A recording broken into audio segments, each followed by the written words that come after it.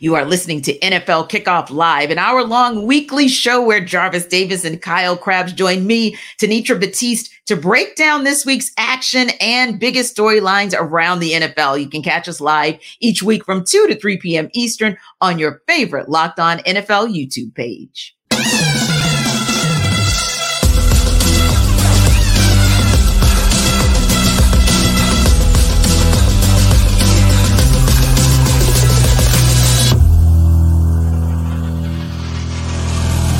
Welcome in, everybody, to NFL Kickoff Live. It is the best hour of football talk every single Friday. We'll go around the NFL, talk about every team and every single game, and we'll get local insight you can't get anywhere else but right here at Locked On. I am your host, Tanitra Batiste, alongside our Jarvis Davis and Kyle Krabs. Let's go straight to Thursday night football. Oh, my God, what a game out in Big D.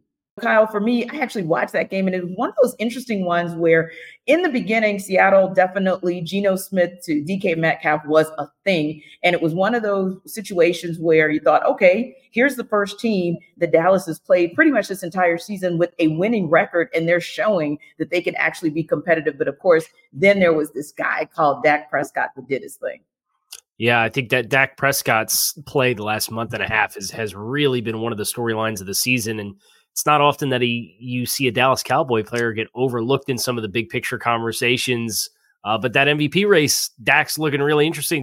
20 touchdown passes over the last 6 games, I believe, that he has played. And that's a really nice feather in your cap to have a fourth quarter comeback against a Seattle team that maybe doesn't have the best defense, but situational football down the stretch was really impressive for Dallas. And I think one of the bigger storylines for Seattle is in the midst of this gauntlet of their schedule, you got your best shot out of them offensively, and you feel good about that for Seattle. But the record now at 6-6, that NFC wildcard race is constricting quite a bit. This was not a game that they could have afforded to let get off the hook the way that it did, and I think that's the big storyline for Seattle coming out of this game. Yeah, and I think another storyline there, Jarvis, is sometimes you have to be very careful. You know, Pete Carroll has had his moments where he's definitely overthought himself, or sometimes he has kind of gone to the well one too many times. And it was one of those things where, yeah, it worked against Deron Bland until it didn't. And I think that was one of the other storylines. Be really, really careful about playing with fire. This guy's leading the league in pick sixes. And yeah, DK Metcalf, they had their way initially, the wide receiver core with Deron Bland, but eventually you had to believe that Dan Quinn, we know Dan Quinn very, very well, and you had to believe that Dan Quinn and those Cowboys, that Cowboys D was going to figure it out. Yeah, and that's the thing, right? Because the way this defense is built, they're built to have a play with a lead, right? Because, you know, in that fourth quarter, as I was, you know, going through as they went through the drive and then Dallas kicked the field goal right there at the end of the fourth quarter. It was about 1:46 left in the game. I was like, yep, this is Michael Parsons time. DeMarcus Lawrence is joining the party too. You know, those are the type of things those are the type of, I mean, I know they didn't, you know, they gave us some big plays. Like you said, they picked on Deron Bland as much as they possibly could in their first half of this game. But when it comes down to, you know what, cutting time, yeah, like they have the guys to close. They have the closer in Michael Parsons. Like the way he was turning that turnstile and that tackle to where he was kind of boxing him out from getting to Geno Smith. And then on the last play where they tried to run the running back across the formation and kind of do a little quick little dump to him, Geno Smith had no choice but just to throw the football away on fourth down, the last play of the game. He didn't even have an opportunity to throw the football down the field to give his wide receiver a chance to catch the football. So those are the type of things that, you know, like you said, Dan Quinn understand when he has talent, the dude is a heck of a coach. So I think that for them to make the necessary adjustments, and then, you know, like I get it going at a guy like Bland because he's a risk taker, right?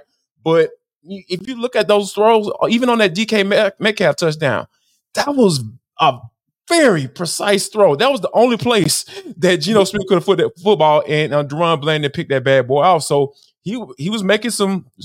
Geno Smith was making some good throws.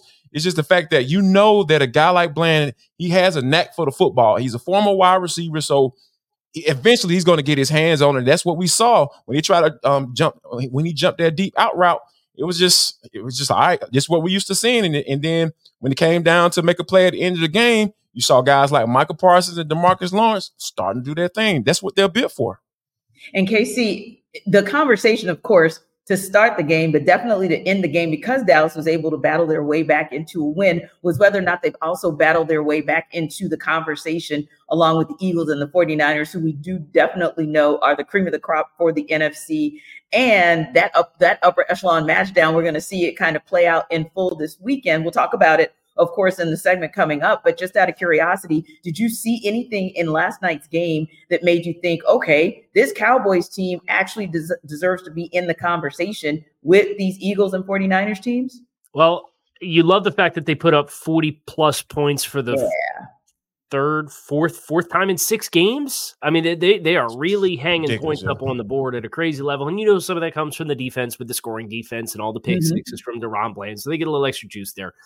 I just can't help but wonder, like, if Tyler Lockett doesn't drop that pass with 8 minutes left in the fourth quarter on 1st and 10 from the 45, what's this conversation look like? Right. Yeah. So this is a quality win for Dallas. I don't want to take away from it, but if you're talking about the cream of the crop, Philadelphia has a head-to-head.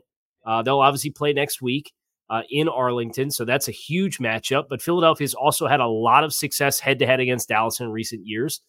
And the San Francisco game that happened this year speaks for itself.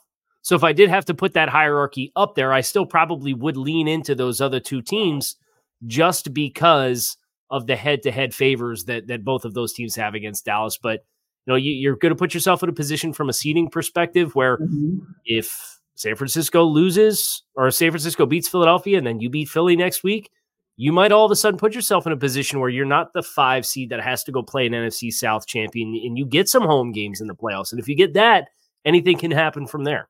Yeah, and it's such a tight race when you look over in the NFC, because it is the tightest 10-1 I've ever seen or can think of in recent memory. The Eagles, of course, with the 10-1 record, both San Fran and Dallas with 9.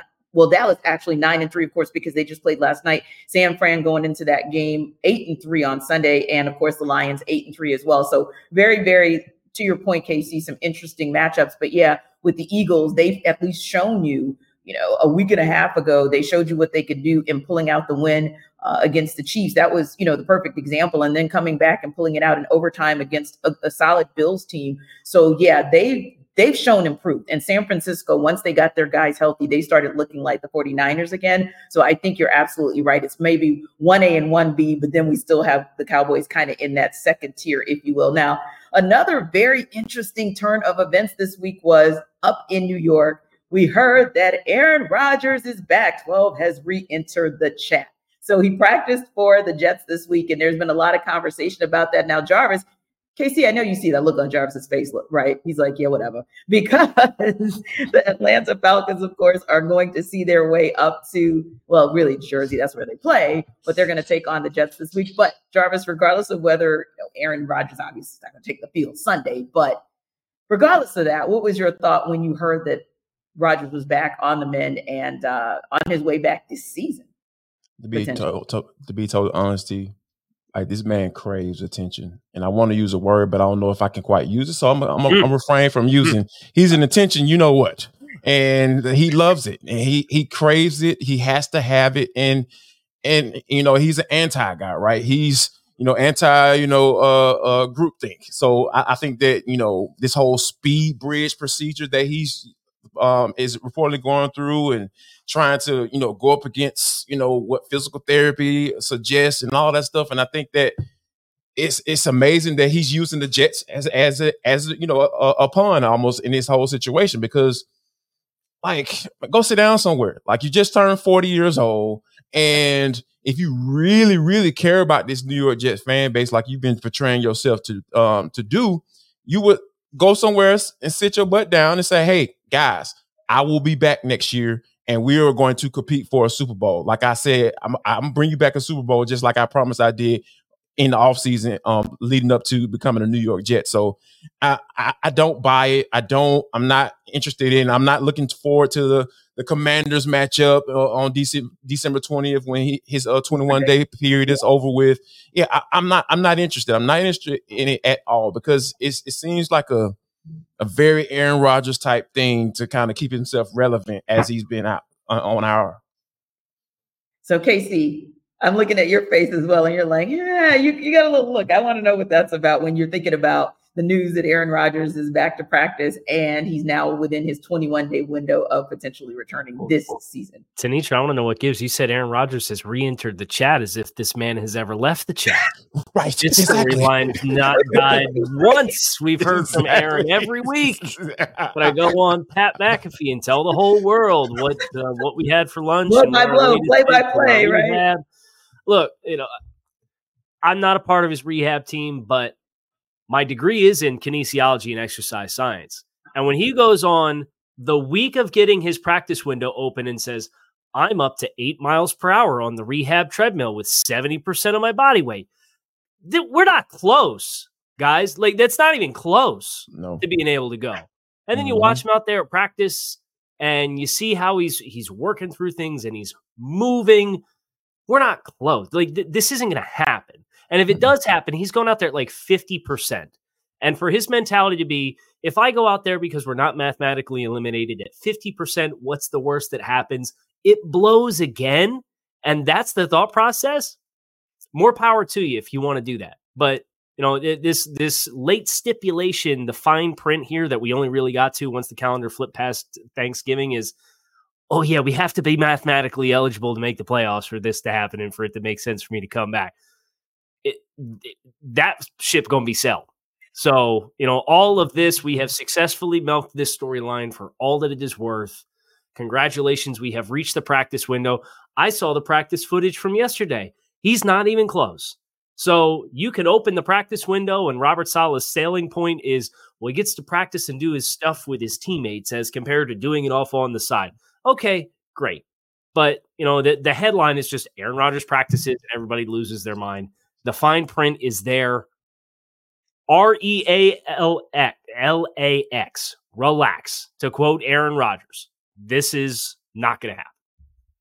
Yeah, and I think you're absolutely right. Like, there's been so much attention paid to that. And of course, we would be remiss if we didn't bring it up and have some conversation and some commentary about it as well. But real talk, yeah, I mean, you're looking at a team that's up and down. You don't kind of know what you're going to get from them week to week. I mean, literally, I'm looking at a record, for example, and I say from week to week, but honestly, the last 4 weeks, we know what we'll get from them else. That's because that's what they've produced. So at the end of the day, you're looking at a team also that's 4-7. Weirder things have happened, but you would essentially have to go 5-0 to have even a snowball's chance, right? Or 6-0, really and truly, to have even a snowball's chance to get out of a very difficult AFC. Heck, you're not even getting out of your division, if we're being honest about it, Kyle, right? So if you can't get out of the division as kind of your part one, like, where's the path there? That's what you should be focusing on. Or your conversation should be more focused on, you've got a team in the Atlanta Falcons that's coming into town who you're going to be facing one of the top run offenses in all of football. And you're the second worst run defense in all of football. That really is what the focal point should be in New York. Not so or not. Yeah, like I mentioned, like, this is all part of his plan. Like, I'm giving Aaron Rodgers a lot of credit. Like, this is all part of his diabolical plan to stay relevant. And it sucks because at the end of the day, like, when you're the quarterback is being questioned as to whether or not, Robert Saleh should stick around as a head coach. It's like, why are you asking the quarterback that? A guy that's supposed to be on IR somewhere go rehabbing. You know what I'm saying? Like, Kyle, man, I think you need to call Aaron Rodgers and give him some good advice, man, some good sound advice to say, hey, man, if you want to continue to play, you might need to sit your butt down somewhere. So yeah, I'm kind of in the corner of this game has a lot better storylines to be having conversations about. Like, you got the division leader for a bad division, we're going to be honest, coming in town, and, they're coming off of rushing for over 200 yards, over 400 yards in the past couple of games. So this is a team that's trying to get some type of momentum, going here. And we're sitting up here talking about a quarterback who we know anybody with common sense is not going to play. Well, you know what? That's why we're putting that conversation to rest. And we're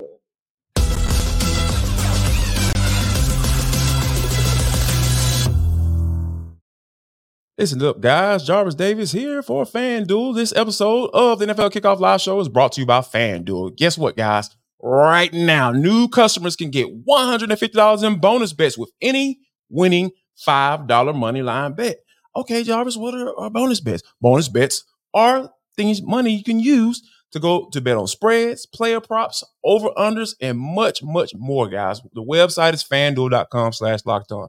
FanDuel.com/lockedon. And I know what you're wondering. I know what you're thinking. I can see it right now. Well, Jarvis, man, I don't want my information out there and all that stuff. No, man, you don't have to worry about that with FanDuel. The app is super safe. It's easy to use. And then there's so many options that, wide range of betting options. When you're talking about over-unders, player props, spreads, and much, much more. So, guys, I want you to make sure that you visit FanDuel.com/lockedon. FanDuel.com/lockedon. It is getting cold outside. I'm telling you, these NFL offers are coming in hot on FanDuel. So I need you to go there and check them out right now, today. Well, not right now because, you're watching the show and you listen to it on your audio. As soon as you finish listening, whether on audio side or YouTube, then you go to FanDuel.com/lockedon. That's FanDuel.com/lockedon. LOCKEDON. FanDuel, because it is the official sportsbook betting partner of the NFL.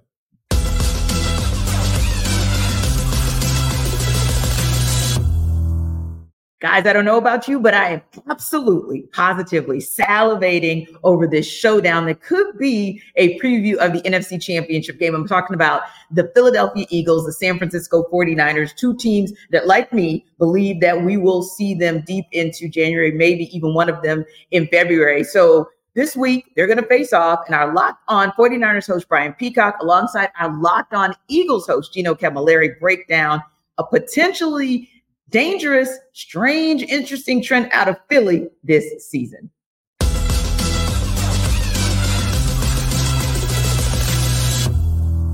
Huge matchup this Sunday between the Birds and the Niners. And Brian, before we get into keys of victory, I think you had a key question to get into first.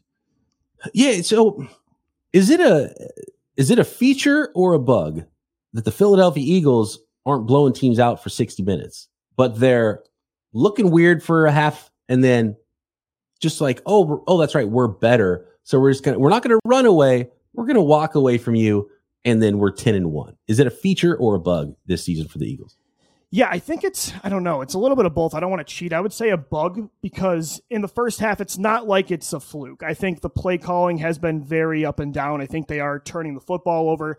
Jalen Hurts has taken some time to wake up a little bit in these games, especially over the last month, but they are just so good at having an answer in the second half. It just feels like they're never rattled, and I think that's primarily because of their quarterback. I think they drive through Jalen Hurts, and it doesn't matter how many bad plays he makes, he just always keeps coming back, and it makes sense when you look at his collegiate career and everything he's went through. So, yeah, I would say, I don't know, it's kind of a strength and a weakness, too. You don't want to have to keep putting yourselves in holes because, especially against a really good team like the 49ers, odds are you're not always going to be able to come back. I mean, you were able to do it against Mahomes and Allen, which is miraculous in back-to-back weeks, but I don't think that's a recipe for success. So, yeah, it's kind of a mixed bag. It's an evil and I don't know, a good thing at the same time to know they're battle-tested, but yeah. I wish they would make it a little easier on us. I will say they've had some complete games this year. They put a complete game together against Tampa Bay, against the Rams. I would even say the Miami Dolphins. Dallas, they played pretty well for 4 quarters, but yeah, lately it's taken them a little bit to get going. And I think against the 49ers, that's going to be a huge key because they play great with a lead. And I think at times they don't play great when they're trailing. So I think both teams are going to be really fighting to get that lead early on in this football game. No doubt. I mean, it's fascinating because I was kind of saying it was a feature because they're battle tested. And we talked about how the 49ers have been such amazing front runners, which is not a negative this season. They get a lead and they're so good. And you're Kyle Shanahan. You have the entire playbook to throw at teams, run and pass. And then the defense can start to pin their ears back a little bit. And you make the opposing offense one-dimensional. That's been the 49ers' lifeblood. And so if that's how it plays out, I think it really plays into the 49ers' hands to get that lead early. Whoever gets the lead first is my first key to victory in this game. And the 49ers have proven this season that they're so much better playing with the lead than not. And what's fascinating is that the Eagles have proven that they can play without the lead too. So if I had to guess how things are going to go, the 49ers go up early, but the Eagles are the one team that the 49ers have faced this year, they might be able to come back from that deficit as well. So I kind of hope that's how it goes, because that'll make for an awesome football game on Sunday.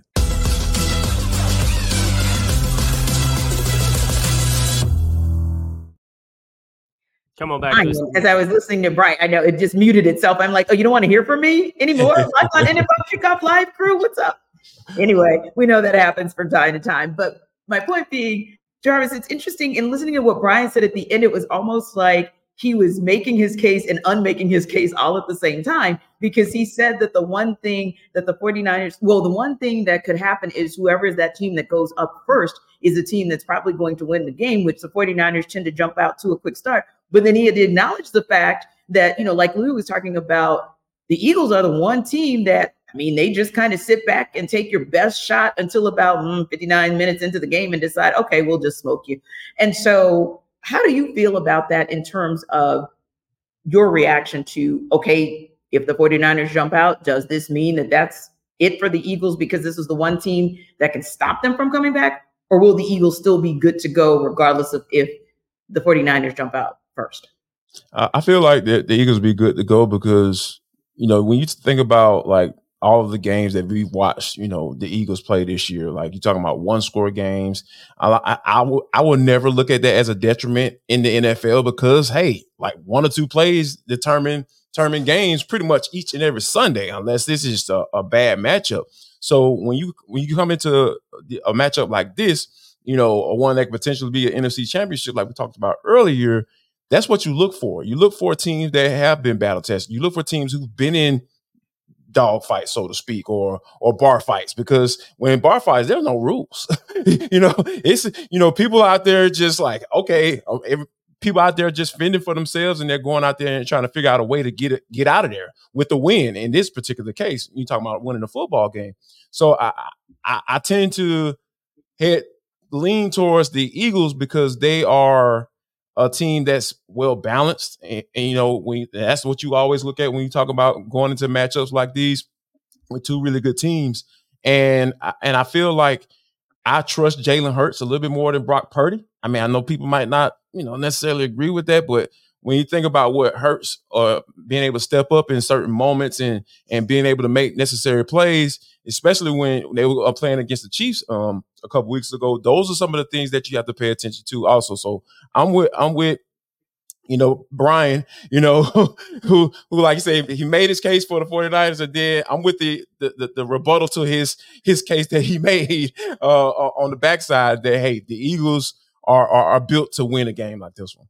Yeah, and honestly, Kyle, I thought that the strange but dangerous play they were going to talk about was the tush push, but it works. The Eagles have that thing perfected. And I think the other piece there is this, in addition to what JD was saying about how the Eagles came back against the Chiefs, I think that it gets maybe lost in the shuffle that they didn't just come back and beat the Bills. They beat them with a touchdown, and they beat them without Lane Johnson. And so when you start talking about some of the things that the Eagles have endured, I feel like sometimes those things get overlooked as well. But kind of what are your thoughts on where this Eagles team, no pun intended, but where this Eagles team will land based on how they do or could potentially do against these 49ers Sunday?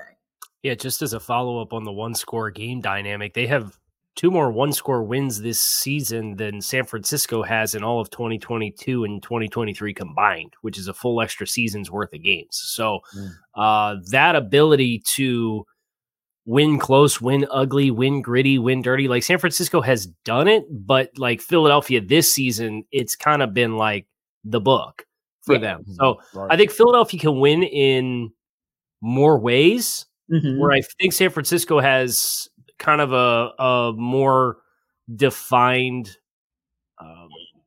pathway to beating you. Kind of their plan, and I think they're very well rounded in what they do offensively and defensively. They are one of the teams in the league that throw the ball the least, but they're the most efficient per attempt passing offense in the league because of the weapons that they have on the outside. Ayuk's averaging almost 20 yards a catch. So much of that is run after catch. Christian McCaffrey, that's the centerpiece, the vehicle of this offense is the trade deadline last year. I think there's a game script for San Francisco to really take control of this game and take advantage of it and kind of smother Philadelphia. But I don't necessarily know that they're going to get to that script. So I do think this is going to have to be a win dirty game for either team. The good news is either team can do it. One team is just doing it at a higher rate this season than the other. Yeah, and amazingly so, Kyle, the one team that's doing it at the higher rate is actually the underdog. Just saying. But, Gino Camilleri and I talked about that. He, of course, is the co-host with Louis DiBiase for Locked On Eagles. And we talked about the fact that for whatever reason, they're still in Philly trying to put some respect on that team's name and trying to put some respect on Jalen Hurts' name. And it just isn't happening. So I suppose maybe Casey, maybe JD, if you beat the Chiefs, and then 6 days later you beat the Bills, and then 10 days later you beat the 49ers, maybe that's the kind of 1, 2, 3 punch that you'll need in order for you to get the respect that you deserve. But that said, I think also there's still some opportunity out there for some teams to make a statement that they can actually be that team that heads to the NFC Championship or meets one of these teams in the NFC Championship. So Jarvis, what team do you feel is still out there in the NFC who could beat either the 49ers, the Eagles, or both? Wow, that is a really good question, because like going through this was a hard one, because I was a month ago would have been different, right? Right, yeah. About 2 or 3 weeks ago, I would have Lions would have been the first name to come to mind, but that got Jared Goff starting to shine through a little bit. Old Rams, Jared Goff. The reason why Sean McVay said, hey man, I'll holler at you, bro. Go ahead and take your little one-way trip to Detroit. And give me Matt Stafford. Like, I need that. But it's and that's the unfortunate thing, because like you see the downfalls of that team. And it's kind of hard to, when you start matching them up against a team like the Eagles or the 49ers, it was just like, oh, man, giving away y'all been playing. But on the other side of that, it's kind of hard to ignore what the Cowboys are doing. I know they're the Cowboys. I know everybody, they're the butt of a lot of jokes as far as playing in big games. But the way Dak Prescott has been playing, like, the man is legitimately in the MVP conversation in the NFL. So I think that I would have to put the Cowboys, they surpassed, to me, in my book, the Detroit Lions. So that's kind of where I'm looking at. I'm leaning towards D-Town and what they've been doing as of late, because I've always believed in the defense. It's just not, I don't know what Dak gonna do and when it comes down to it. But as of late, he's been doing it. Yeah, you don't know if he's going to be Dak that's going to Dak, or if we're going to see Rain Dakota Prescott out there. But I think we've been seeing Rain Dakota Prescott out there. And that's a positive. That's a compliment. If I'm calling you by your I'm a Steelers fan, yes. That's a compliment. Steelers fan calling you by your whole name with respect. So go ahead and take that. But Kyle, that's actually a very interesting point that Jarvis and I make, because 2, 3, 4 weeks ago, what the power rankings were looking like in the NFC and who had that road, sort of that third team that had that road or that path to the NFC Championship, have possibly changed in terms of, we know it's still going to be the Eagles that we're talking about probably for the duration of the regular season. Same with the 49ers, but maybe the path has changed about who that third team might be, who could take one of those down. I think the only apprehension that I have here is with what the road looks like the rest of the way. I would agree Dallas is comfortably playing better football right now than Detroit is, coming off that Thanksgiving loss against the Green Bay Packers. But Dallas has the league's third highest remaining opponent win percentage of any team in the league. They have to play Philadelphia again. They have to play at Buffalo. They have to play at Miami, and they play Detroit. And that's, only so many games left on the schedule. You got 5 games left. That's 4 of your 5 games. Yeah. So if they're going to be in a position to chase down Philadelphia, A, they're going to have had really earned it. But 2, I think if you're going to beat one of these teams in the playoffs, you're going to have to, your chances are much higher if you play them at home.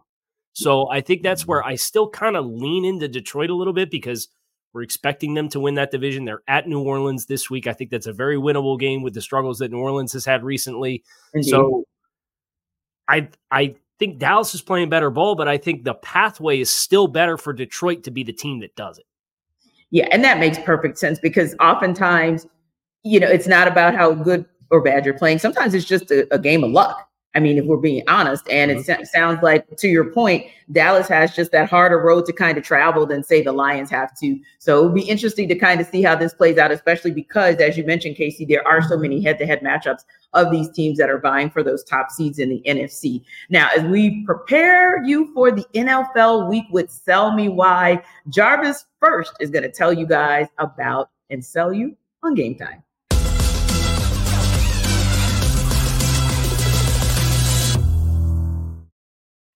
Listen up, guys. Jarvis Davis here for Game Time. This episode of NFL Kickoff Live Show is brought to you by Game Time.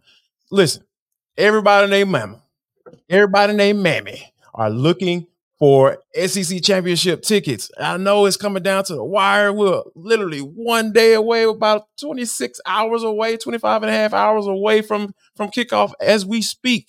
Yes, you don't have to worry about that when it comes to Game Time, folks. I'm telling you, I'm routing them right to Game Time. Go to Game Time, go to Game Time, go to Game Time, go to Game Time. You're going to be able to get some tickets, I promised you, because they have killer last minute deals, all in prices, views from your seat, and their best price guarantee. Game Time takes the guesswork out of buying tickets. I'm telling you guys, you need to go to that website right now, gametime.co. So they have last minute tickets, flash deals, zone deals, easy to find and buy tickets for every kind of event in your area. If you're not into football, which I don't know what's wrong with you, if you are, especially if you listen to this show, you can go to whatever, whether it be comedy shows, concerts, anything. They have everything right there just for you. You can even see the view from your seat before you buy, so you know exactly what to expect when you arrive. So no surprises, none of that. And you can buy tickets in seconds. Two. So Game Time even has deals right up to the start of the event, and even after the hour after it starts. It's the place to find last minute seats. So I need you to go to Game Time and use code LOCKEDONNFL for $20 off your first purchase. Yes, use code LOCKEDONNFL for $20 off your first purchase. That's LOCKEDON NFL. And take the guesswork out of buying tickets with Game Time. Just download the app, create an account, and use code LOCKEDONNFL for $20 off your first purchase. Download Game Time today. Last minute tickets, lowest price, guaranteed.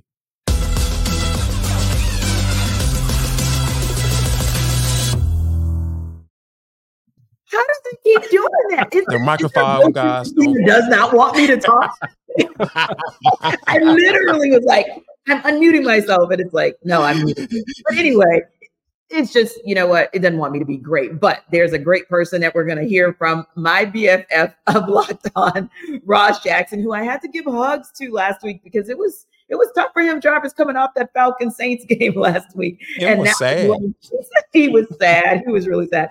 Now the Saints are finding themselves, in a 4.5-point underdog situation over at FanDuel Sportsbook as they host the Lions this Sunday. He's going to tell us about why the Saints can cover that spread.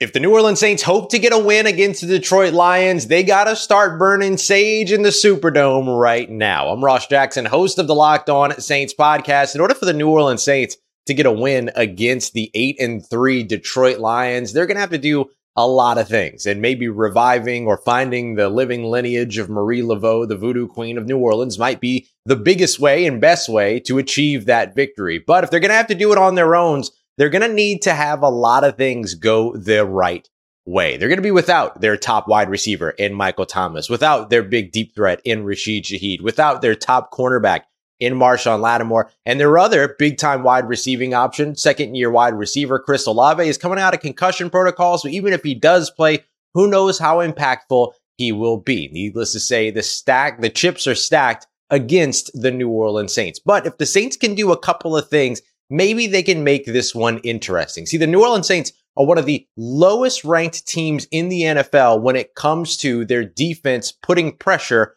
on a quarterback, or the percentage of time that happens. On the other side of that, the Detroit Lions offensive line is one of the teams that allows the least amount of pressure on their quarterback, Jared Goff, in the league as well. One of those would have to break in the Saints' favor. Get pressure on Jared Goff, and when you get there, force turnovers. This has been a big issue for the Detroit Lions over the course of the past few weeks in particular. They've been giving the ball away quite a bit. The New Orleans Saints are one of the best teams in the NFL with a +6 turnover differential in creating takeaways. So if they can do that, get pressure on the quarterback and take the ball away and actually find a way to convert in the red zone, which has been the biggest struggle for the New Orleans Saints so far this offseason, then or season rather, then maybe, just maybe, they might be able to get an upset win against the Detroit Lions. But we're not holding our breath in New Orleans just yet. If anything else, it might be an audition for Ben Johnson, Detroit Lions offensive coordinator, for a potential job opening that could follow the season here in New Orleans. Well, you know Ross Jackson. Oh, yeah. Ross pulls no punches and he tells no lies. I was just waiting for him to say that actually Miss Marie or Miss Olivia or Miss Willie Mae were going to come out with like the voodoo dolls and stuff like we do back home. Yeah, you know, it's New Orleans. So it's probably going to take some voodoo dolls. The spaghetti. That's what I've been told. Exactly. Maybe they should take some of that spaghetti up to, or some red beans and rice up to up to the Detroit locker room, because that might be, Kyle, the only way that they take a dub away from this game. Ross did not inspire any confidence in me. And I am sitting in – look, you look at the Saints team all season long, and kind of the way I perceived the team was they were a talented team with questions with coaching, and now they're a talented team with questions in coaching and health issues. Yes. And that's not a good combination. That's not an extra layer to add onto a football team. So for all the players that have been banged up, Derek Carr's had a hard enough go this season in New Orleans. Never mind all the skill players that are going to be banged up and missing time. The offensive line has not performed to the expectation that they have for all of the money that they have invested in that group, and the first round draft pick with Trevor Penning. Like, it just hasn't clicked into place. And this is not the offense to be messing with if you're having trouble to get the offense to click in place and have a bunch of guys that are either hurt, playing hurt, or going to be missing the game. So I'm all the way out on the Saints covering that 4.5 point spread.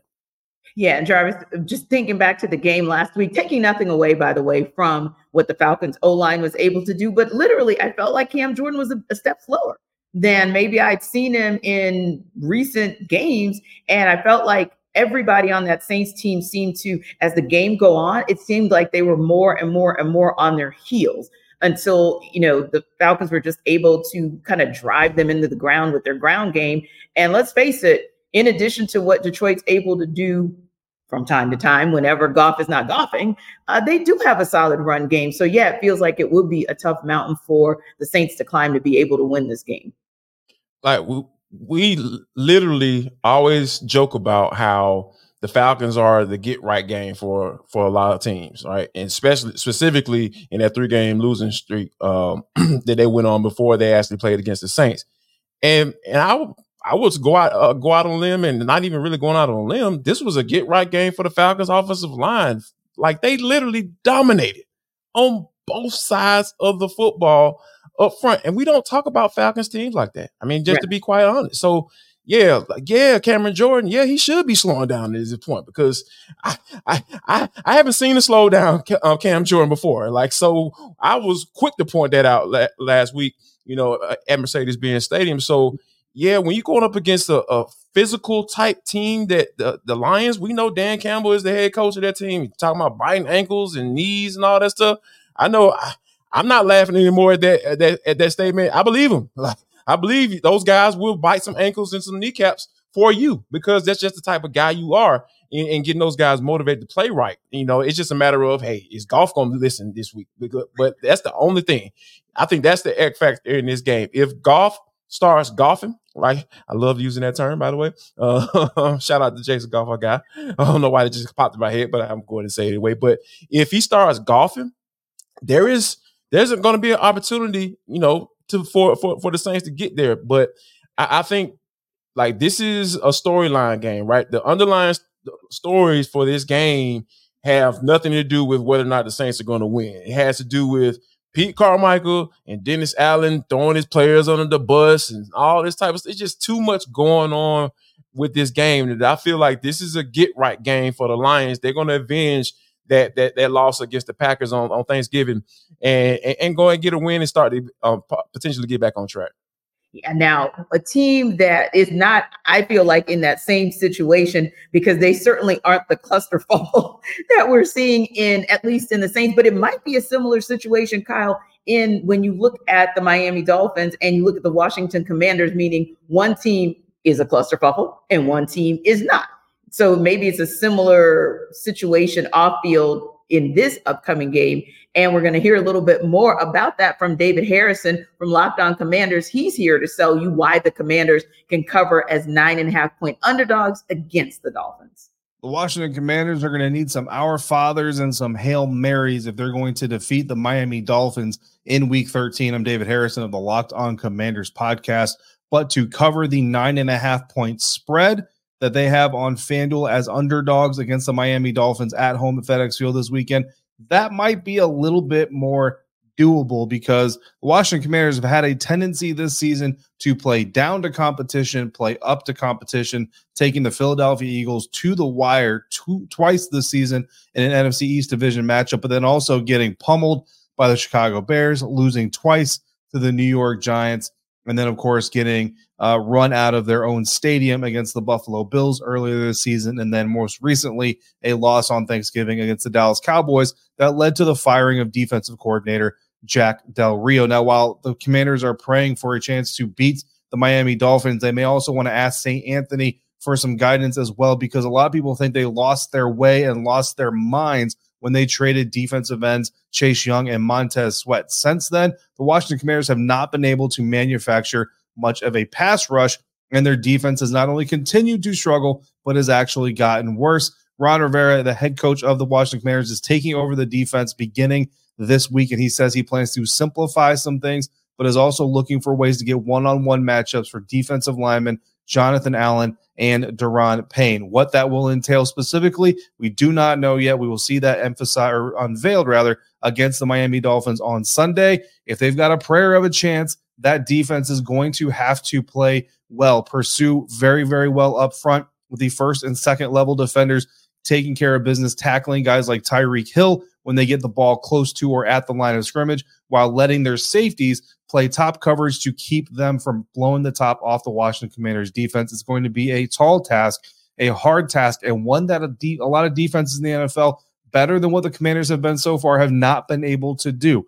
But if the Commanders can do it enough, and Sam Howell can do some of the good things that we've seen him do in his first year as a starting quarterback in the NFL, the Washington Commanders could cover that 9.5-point spread and certainly have a prayer shot at beating the Miami Dolphins. For more on this game and everything Washington Commanders, check me out on the Locked On Commanders podcast 5 days a week, part of the Locked On Podcast Network, your team every day.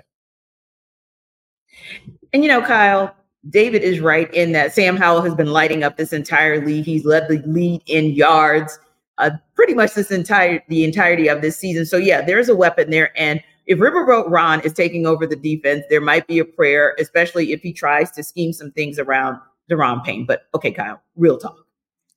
He's talking about Tyreek Hill being stopped at the first or second level. Okay, good luck with that. I have good news and bad news. The good news is 9.5 it's a large spread. So that always helps your case. I think, you could backdoor cover, you could score late touchdowns. You can, you see that happen quite frequently. The bad news is this: Washington is defensively third in the league in explosive play rate allowed. They are the fourth team in the bottom 5 in the league that the Miami Dolphins will have played this season. They played the New York Giants, who are second worst in the NFL. They're worse than Washington. Miami scored 31 points and had 524 yards of offense. The fourth place team was the LA Chargers. Miami played them week 1. They scored 36 points and had 536 yards of offense. And the Denver Broncos are fifth place in worst and most explosive rates allowed. And the Dolphins had 726 yards and 70 points scored. So the teams that are in this stratosphere of explosive plays, Miami is top 5 in both rushing explosive plays and passing explosive plays.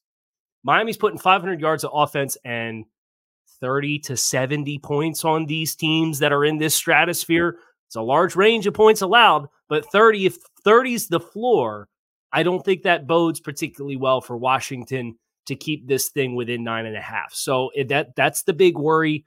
And if Ron Rivera finds the buttons to push to change that dynamic of this football team, then he probably deserves to be the head coach for another year. But I doubt it.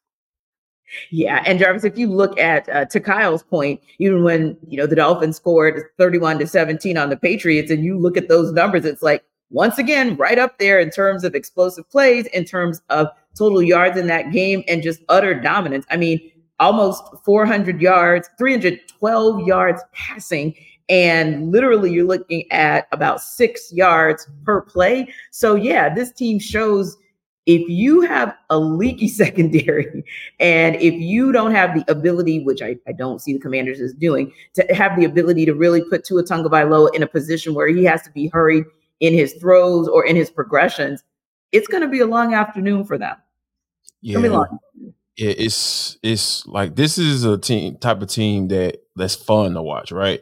But when you think about the way with all the emotions and Mike McDaniels and Tyreek Hill looking like he's copping a squat before the ball is snapped. I'm just like, what is he doing? And then next thing you know, he's just getting up out of there and getting the football in his hands. Like, I love the way, Mike McDaniel calls plays, and I love the way they run offense. And that's what they do what they're supposed to do. Like, just a team that is not good against the pass, a team that are, vulnerable against explosive plays, whether it be the run or the passing game.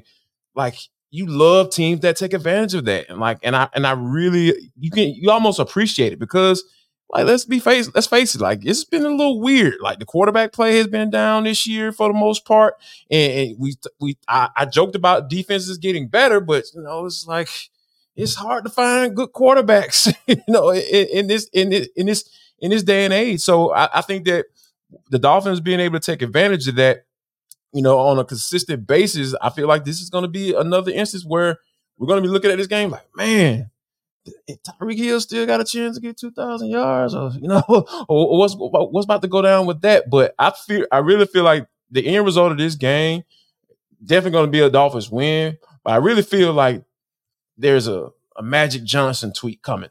At the end of this game, just like, man, how Magic throws those cryptic tweets and just like, yeah, that was not a good performance today by our team. We're going to make sure we get better and take care. Wait a minute, what? Are you fired the man without firing him? So yeah, I think Ron Rivera is a dead man walking. I don't see him firing up the troops and getting this defense back to some respectability.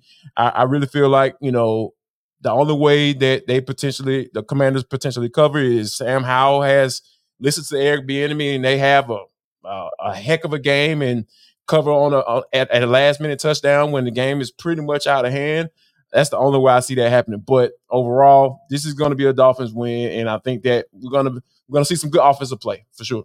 For sure. And so Sunday Night Football will take the Packers into Kansas City. They're taking on they'll be at home against the Kansas City Chiefs. Check that. Peter Bukowski joins us now, and he's going to actually tell us why they can cover the spread as 6-point underdogs. Don't tell me you need to calm down or that it will only happen in my wildest dreams. I know the Green Bay Packers all too well, and they can beat the Chiefs at Lambeau Field on Sunday. Let me tell you why. I'm Peter Bukowski, host of Locked On Packers, and this love story started the last time these two teams met. Jordan Love remembers it all too well. Steve Spagnuolo blitzed him to the point he must have been wondering by the third quarter, is it over now? When Andy Reid was asked about Jordan Love in the preseason, he basically said, I forgot you existed. And if those really deep cuts didn't cause bad blood, then putting Love's mom and girlfriend in the nosebleeds at Arrowhead had Love seeing red after a tough performance. But his reputation has changed. His play has changed. And the Packers have been one of the best offenses in the league over the last month. Even if he hasn't been untouchable, the protection for Jordan Love has been solid, and he's been the man. He's in full command of the offense, creating from different arm angles like he thinks his girlfriend is the one in the box with Taylor Swift.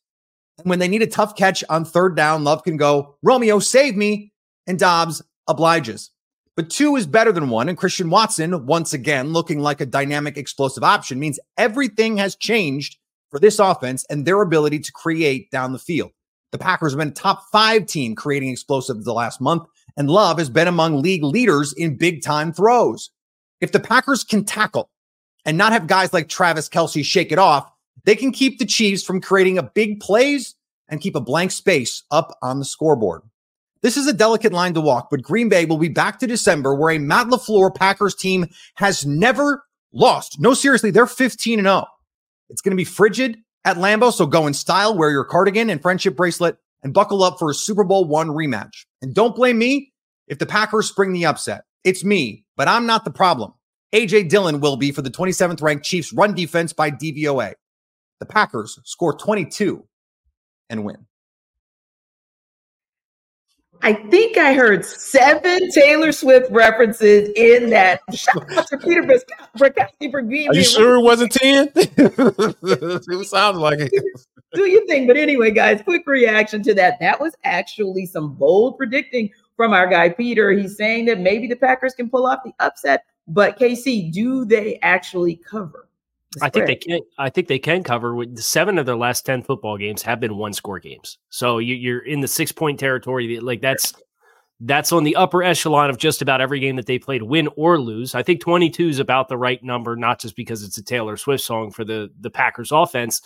And if the Chiefs can fall into the trap of the last 2 teams that have played Green Bay, which is Green Bay successfully run the ball, and they've run the ball well for about a month now.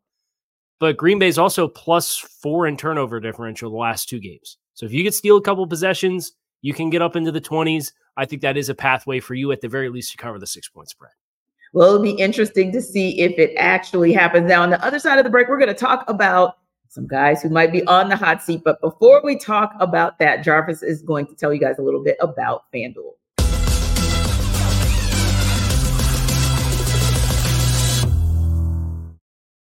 Listen up, guys. Jarvis Davis here for FanDuel. All right, this episode of NFL Kickoff Live Show is brought to you by FanDuel.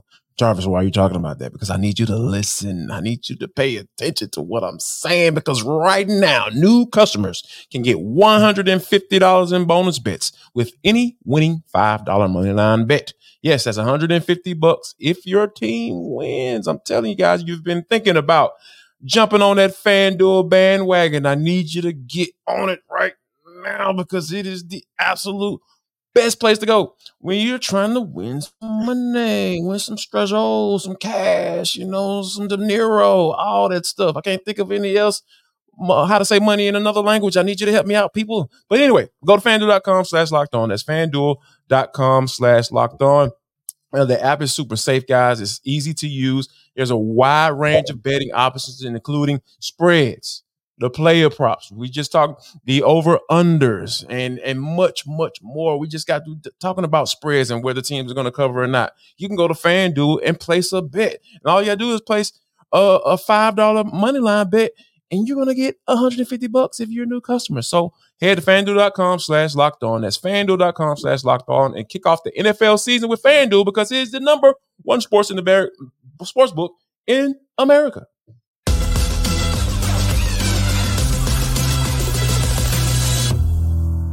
Well, guys, it's about that time because it is week 13. So we are coming into the final stretch of the NFL season, and that's when we got to start talking about the hot seat. Got a couple coaches that I want to throw out there to you, Jarvis, and I'm going to throw a couple coaches out there to you, Kyle, as well. And you guys give me your thoughts on whether or not these coaches will make it through the rest of the season and then get the axe. Will they be back next season potentially, or do they even make it past this Sunday? We're going to start with a guy that we talked about earlier in the show, and that's Robert Saleh. Jarvis, does he make it through the week, through the season? Does he make it back into New York next season? I think he makes it back into New York next season, because like the way this team has been constructed, by Joe Douglas, the general manager of this team, hey, they went all in on Aaron Rodgers because they got the young talent on the offensive side of the football. The offensive line is still a work in progress, but the defensive side, you had Garrett Wilson, and then you had Sauce Gardner on the other side. Those guys were rookie of the years, respectively, on that side of the football. So there's talent there. There is a little bit of hope there, as far as and I don't look at Robert Saleh as being incapable of being a head coach. I feel like he's a good leader. I feel like those guys believe in him. There haven't been any reports as far as him losing the locker room. So yeah, I definitely think he should keep his job. Yeah. And another guy kind of switching coast, if you will. I don't really know, Kyle, if you can lay everything at the feet of Brandon Staley, because I feel like the Los Angeles Chargers as a franchise, yes, you can. Sorry, Miami interrupt. My fault. Sorry. Okay. You know what? Tell me why. Tell me why everything should be laid at the foot of Brandon Staley. Because you know what I was going to say, Jarvis? To me, the Los Angeles Chargers just seem like a franchise that stay in the can't get right category. That's the only reason I say that way, because they're always the team where they're in the conversation about possibly getting into the postseason. And they always seem to be the team that they stay in games if they don't actually win games against teams they shouldn't win games against. And then it's a head scratcher everywhere else. And to me, that reputation of theirs preceded Brandon Staley. But like you said, maybe we lay it at his feet and maybe it's bye-bye to him and he won't be going up and down the beaches of LA next year. Yeah, I think it's time. I think it's time for Brandon Staley to go. When you're going at reporters and about demanding that they don't ask you certain questions as if they're on a professional too and they're there to do the job. Right? Yeah, like come on, like that is so like unprofessional, and it just really speaks to where you are mentally as the head coach of this team. We could tell you're flailing. We tell you're getting defensive. You don't have an answer. And when you get to the point where you don't have an answer and your defense has been awful and you're a defensive coordinator, like we experienced this down here in Atlanta with some of his defenses that they had, obviously some reasons for that, but overall you're responsible for that. You are responsible for the reason why you got that job. Like you were looked at as one of those next upcoming defense coordinators. You got the head coaching gig because of that. And then when you come to take over as a head coach and your defense is not good and you arguing back and forth with reporters about whether or not you're going to give up play calling, it's not a good look. And I think that, the Spanos family, they probably really don't care about good looks because like you mentioned, they've been kind of like the laughing stock of the league. Like, okay, yeah, can't get right. You're laughing at him. But yeah, I don't see him surviving this. And, and it's just going to be a matter of, are they going to be able to hire the right guy? And that's the question that more than likely is going to be no. Yeah. Now, when we go back to the East Coast, Casey, you look at whether or not Riverboat Ron will be sent sailing out of the DMV, whether that's this week, this season, or if he's just not going to return next season. Where do you think the Commanders stand on his status? I think Ron probably finishes out the season, but the number one thing there is the Josh Harris ownership group has just come in this season and they're evaluating everything. And I don't think there's a lot to like from an evaluation standpoint. And it's hard to blame some of what's in place there just because the Snyder ownership was as disastrous as it was. But Ron Rivera, for as long as he's been tenured in the league, has never had back-to-back winning seasons. And they were 500 last year, so they technically didn't have a winning season last year, but they're at 8 losses, right? Like you're on the doorstep of another losing season. And you'd like to think with an ownership group that's coming in, had this year to evaluate everything, then they're going to start to kind of shift some gears and say, okay, let's get this thing headed in the right direction. I just don't think Ron is going to be a part of that puzzle for them. So I think he'll probably finish out the year as the person who's taken over the play calling duties defensively and a long tenured NFL coach, but I do not see him back with that team again next season. Yeah, and ultimately, when you decide to part ways with Montez, I think Chase Young was a slight bit more understandable, but when you start going down that path, it almost feels like you're just going to go into full-blown rebuild. And Casey, I'll wrap up with this one because this is a tough one just because of all of the success that we've seen come out of New England for the last couple of decades. But real talk, you cannot overlook what's going on in New England today.